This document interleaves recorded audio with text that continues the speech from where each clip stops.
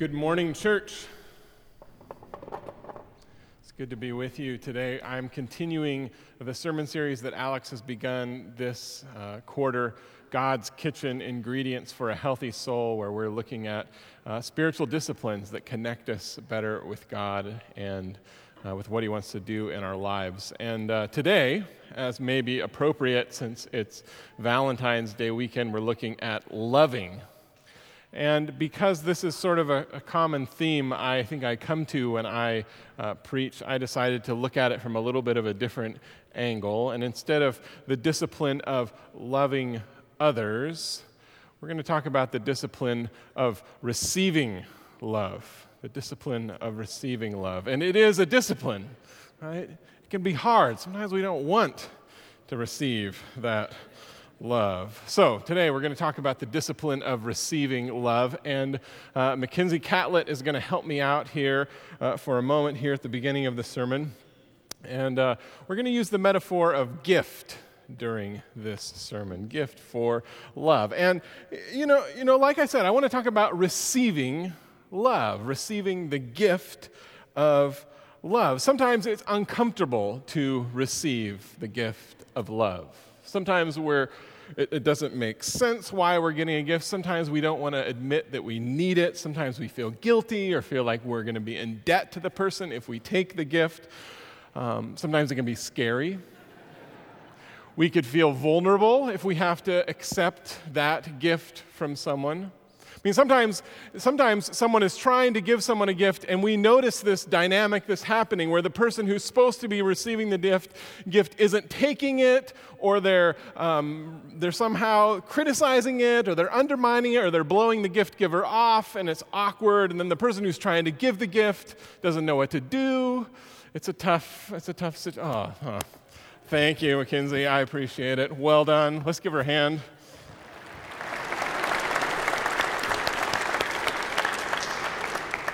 So, receiving love, it's a discipline. It's a discipline. It's a discipline. And of course, there are consequences when we don't. Not least of those is gratitude. And I think gratitude is a basic ingredient for the most immature of spiritualities. And unless we can accept love, unless we embrace the gifts given to us in our lives, we are not capable of even having gratitude. I love this quote from the 13th century German mystic and theologian Meister Eckhart. He says, if the only prayer you said was thank you, that would be enough. But not even that is possible if we don't know how to receive. And I'll tell you this morning, self-sufficiency is not a virtue, and receiving is absolutely a discipline. You know, as Americans, it's sort of in our culture to idealize the opposite posture of receiving. We idealize the self-made man, the self-made woman, the one who takes care of themselves and can do it. We celebrate people who are incredibly successful in sports and business and entertainment.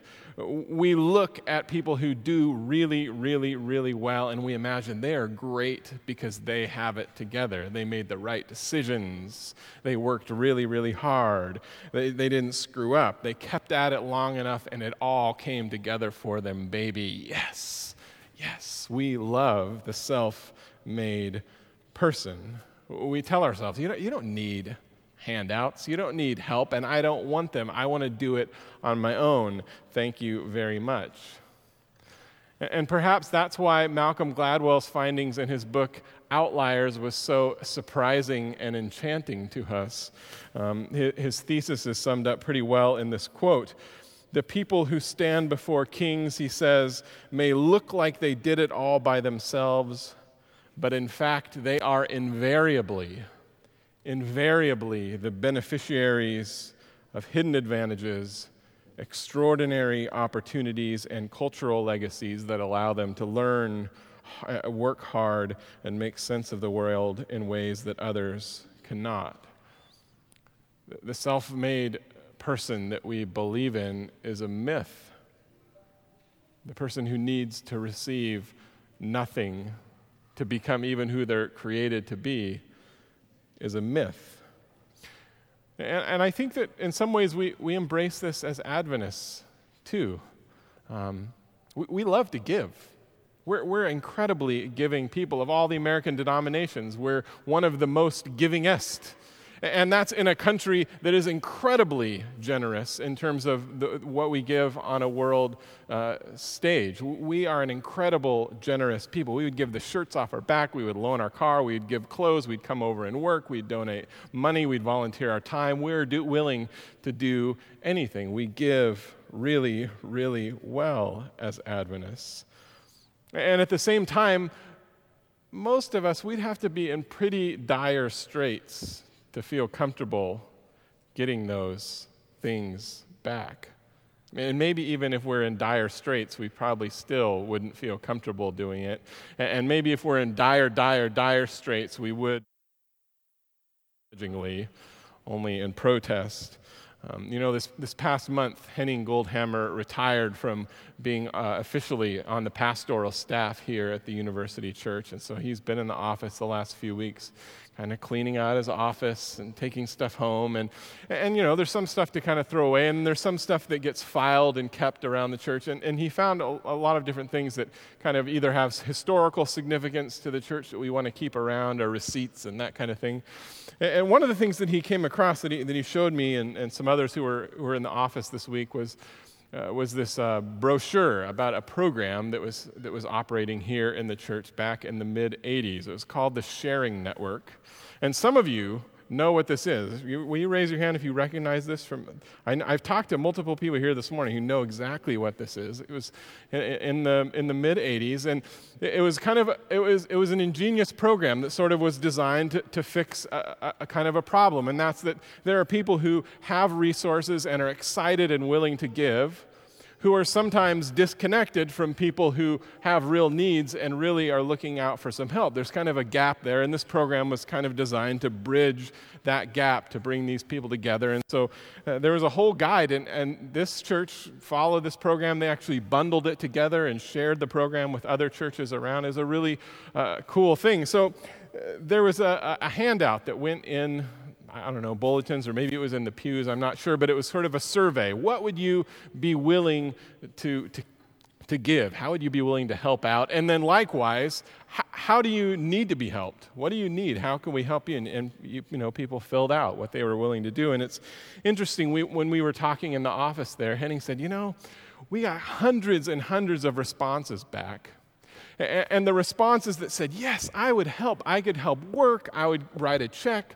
I could bring this clothes. I can cook this. He said there were mountains, comparatively, of people, hundreds and hundreds of people who were willing to give compared to a relatively small amount, a really small number. I mean, he said it may have been 1,000 to 1 of people who were willing to receive, who needed something done for him.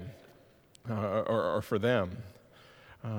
We here at the University Church, we love to give. We love to give.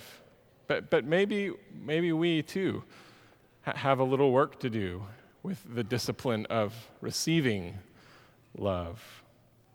And of course, the reasons for that dichotomy, the reasons for that imbalance are probably, they're as individual as we are. There's many, many different reasons. But I want to look at three quick vignettes here as we close the sermon today.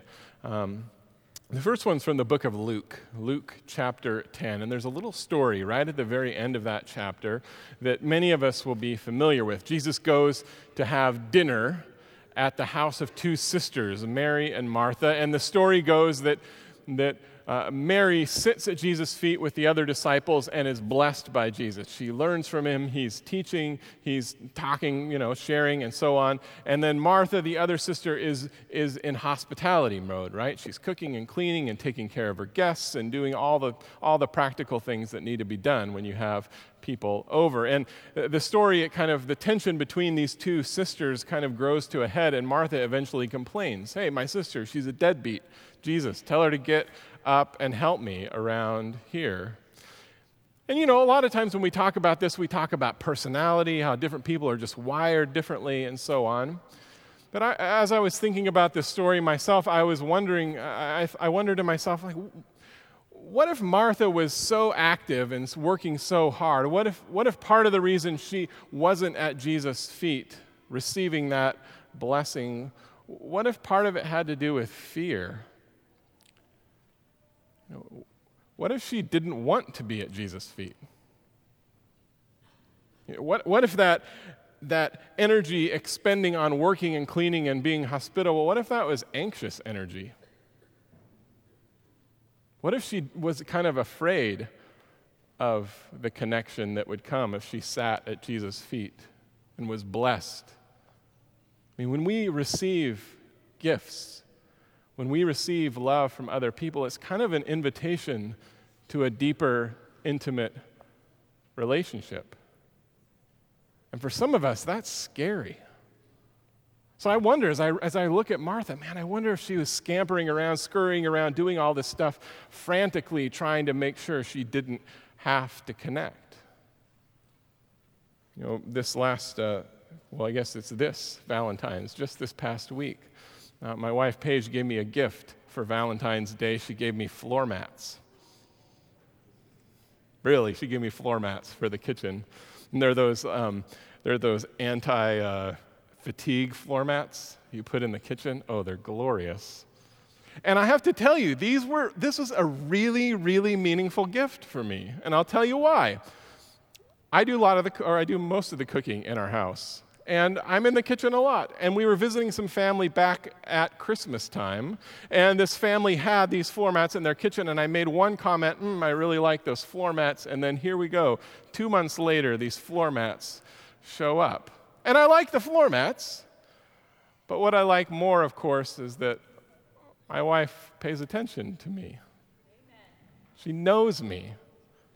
She cares about me. That gift was a sign of the intimacy we share, and it's a beautiful thing. I mean, I could have blown it off. I could have ignored her. I could have made her feel uncomfortable. I could have criticized the gift. I could have said it was too expensive. I could have done all kinds of different things, but by accepting that, it invites and acknowledges a deeper level of intimacy in our relationship. For some of us, we've been hurt. Like we've connected really, really deeply with someone, and they've betrayed us. They've hurt us profoundly. They've abused us. They've gone beyond what we deserved. Or we've loved someone well and we've lost them. And we suffer in sadness. So for some of us, I can imagine that resisting intimacy has more to do with like being a defense mechanism. We associate that. I know what happened the last time I let someone in. I got walloped, and I'm not going to let it happen again. And so resisting that for some of us is a defense mechanism. I want to just protect myself. And so if you kind of relate to Martha in this story, if you kind of see yourself as a Martha type who's pragmatic and working and going at it, maybe, it might be that you have some work to do around intimacy. And in order to practice this discipline of receiving love well, you might have some work to do around building trust and intimacy with people in your life. So that's the first one. Second vignette, Elisha. Story of Elisha and Naaman. This was part of our sermon series, the previous one, where we were looking at characters back in November. And some of you remember, we had a first and second grade class from Rogers here. They put on a play right here about Naaman and Elisha. And if you're not familiar with the story, this is kind of how it goes. Naaman, foreign ruler, I think he was Syrian, he got leprosy. And he approaches Elisha the prophet and asks for healing. And Elisha acquiesces. He heals him. He tells him to go wash in the river. And then Naaman comes back and he tries to pay Elisha for that deed. Elisha says, no, I am not going to receive that payment. And then sort of the punchline of the story is when Elisha's servant goes back and says, hey, but I'll take it, right? And sort of takes that payment. But I want to look at a little bit of a different aspect in this story this morning. You know, when Naaman gets healed, his first impulse is to pay for it.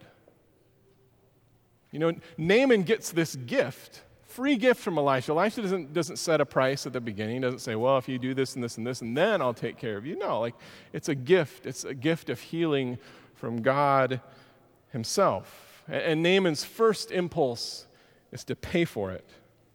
Rather than receiving this gift of health, of healing, of life with open arms, freely, willingly, with thanksgiving and gratitude, he immediately looks for how he can cover the tab. And I think this is a common way that we relate to receiving gifts.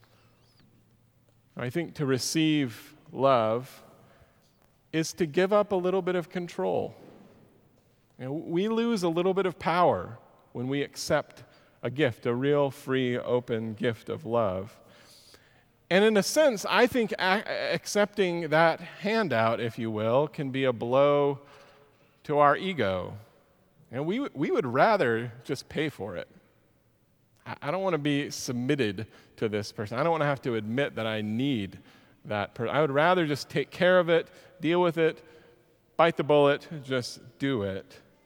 You know, I think about that sharing network program we just looked at a minute ago. I mean, why do you suppose so many of us weren't willing to say, yeah, I could use some help? To me, I think about ego.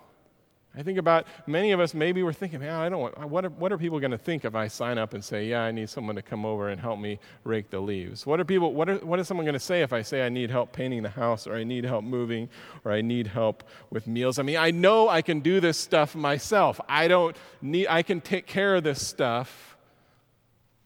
It's a blow to the ego. We have to give up a little bit of control to accept. And so, as the rugged individuals as we are, we don't ask. We let our ego build up. We keep control. We keep power. We take care of ourselves. You know, Jesus in the Sermon on the Mount famously says, it's the meek who will inherit the earth. And inheriting, that's a passive action. It's not something we do anything for. It just comes to us. It's gravy.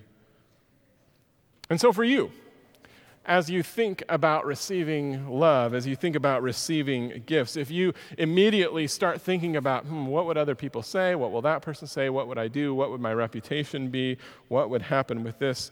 Can I be in control of that? What will that do to me? Will I still be able to take credit for it? If those are sort of the lines of thoughts that go into it, it might just be.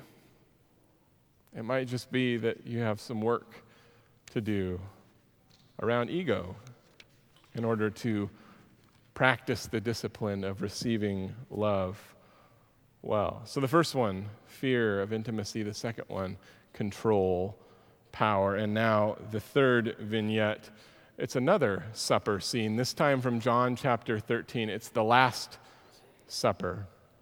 Jesus and his disciples are sitting around the table, and the text says that Jesus begins to wash his disciples' feet. And for those of us who are familiar with the story, we know that Peter, namely, he objects to this action. No, you will surely not wash my feet. You will never do this, in fact, Peter says. And we don't totally know what exactly his motivation is, but I don't think it's a stretch to imagine or to assume that Peter's complaint has something to do with worthiness. Everyone has their place.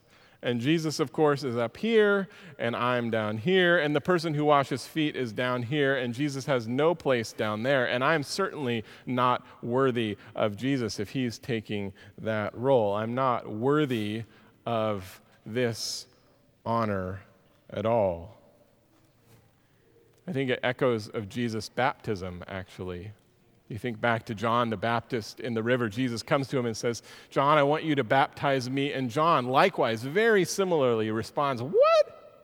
I'm not baptizing you. You should baptize me. And then John actually says it out loud, I am not worthy of even untying your sandals. He says, I'm not worthy of this gift. I'm not worthy of this honor. I am not worthy of accepting. I am way too low to receive this kind of thing. I think sometimes we struggle with receiving love, with receiving gifts because of worthiness, because of shame.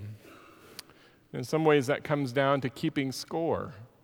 We know who owes who, who's where, who deserves what, and who doesn't deserve this other thing. And so when we get offered a gift, we run it through our rubric and see, no, I don't really deserve that, so I'm not going to take it. Or that person sure doesn't deserve that. They shouldn't have that at all. We're in this sort of political season of debating.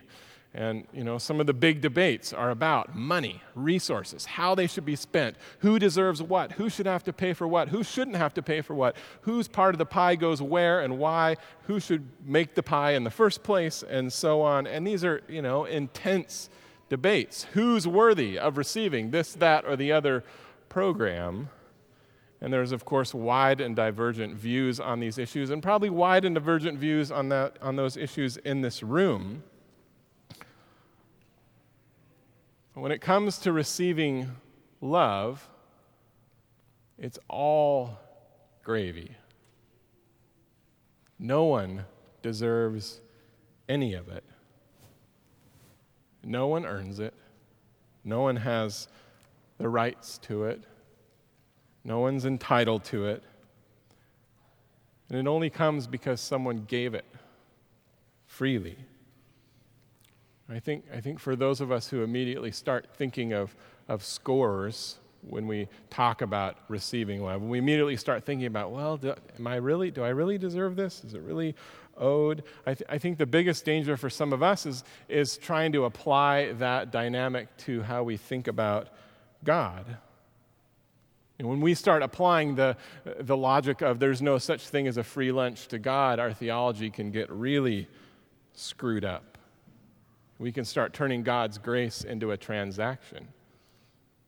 God, His love is absolutely unconditional, and you just need to keep the Sabbath and quit smoking and not drink anymore and not do, it's totally unconditional, absolutely, and do these things, and it's great. It's awesome. God's love is great. It's unconditional, Or we kind of do the second half perfectionism thing. Yes, God's love is absolutely unconditional for everything that happened before, and you get to be perfect from here on out because it's not unconditional anymore, except we don't really say that, right?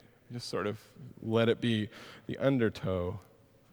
Yeah, it's unconditional, and get it together from here on out. I think for some of us, maybe we just struggle with thinking about that. Is God's love really unconditional when I can't even imagine my friend loving me if they knew about this, if they knew about what I was thinking? One of my favorite quotes from the late theologian Dallas Willard is, "Grace isn't opposed to effort, it's opposed to earning." So if you're someone who gets down on yourself, who questions whether or not you really deserve a gift, or maybe who kind of first see the faults of others first and wonders, man, they don't really deserve that thing. If when you hear God loves you exactly as you are in this moment and died for you as you are, and will continue to love you as you are forever. If when you hear that, you kind of immediately start to think about theology and whether that's right and if there's loopholes, might be. It might be that you have some work to do around worthiness and shame. It might be that you have some work to do in order to be able to receive love well. For me, the moments in my life where I have experienced God the most tangibly, where I've felt deep in my soul what it feels like to be loved by God, are moments when I've stood completely exposed, vulnerable before other human beings, family members, brothers and sisters in Christ, friends. in moments where I was in their hands and they didn't leave. They stuck with me. And they wanted me. Those are the moments when absolutely at their mercy I received compassion and kindness. Those are the moments for me when I've most tangibly known what it feels like to be loved by God. And in those moments, the only thing I could do was receive. This morning, I want to close with a prayer over you, over us. So I want to invite you to close your eyes and bow your heads with me. And I want to invite you to put your hands out in front of you with your palms facing down. Dear Jesus, we hold on to many things, and many of these things block us from receiving your love, from receiving the blessings you have for us, from receiving love and gifts from people in our lives. Our God, this morning I pray that you help us to release those things. May we let go of them. May they fall out of our hands, out of our lives. Some of us are afraid of really connecting deeply with people. It's a scary thought. We've been hurt. We've experienced loss. Jesus, I pray that you take that fear from us. Others of us, we really like to be in control, and we're really proud of how competent we are. And our competence, our ability to take care of ourselves gets in the way of being able to experience and receive love. And for still others of us, God, we are hiding in shame. We've got secrets. We know who lines up with who. We know where we line up, and we just can't imagine that such a beautiful gift is free. So God, I pray for all of us in this room. May we release those things, even if it's not those things, even if it's something else that blocks us from receiving that love. Jesus, I pray that you take those things from us. And now, as we turn our hands over, as we face our palms up, Jesus, I pray that you would give us the gifts that you have for us. May you bless us with your love. You bless us with good things, not because we're going to do something with them, not because we're going to change the world, not because of all the things that we're going to accomplish, but because we are loved and you are love. Jesus, bless us, bless this church. May we walk with you. Amen. I pray that out of his glorious riches he may strengthen you with power through his Spirit in your inner being, so that Christ may dwell in your hearts through faith. And I pray that you, being rooted and established in love, may have power, together with all the Lord's holy people, to grasp how wide, how long, and how high and deep is the love of Christ for us. And to this love that surpasses, that you may be filled to the measure of the fullness of God. Now to him who is able to do immeasurably more than everything we ask or imagine, according to his power that is at work within us. To him be the glory in the church and in Christ Jesus throughout all generations, forever and ever. Amen.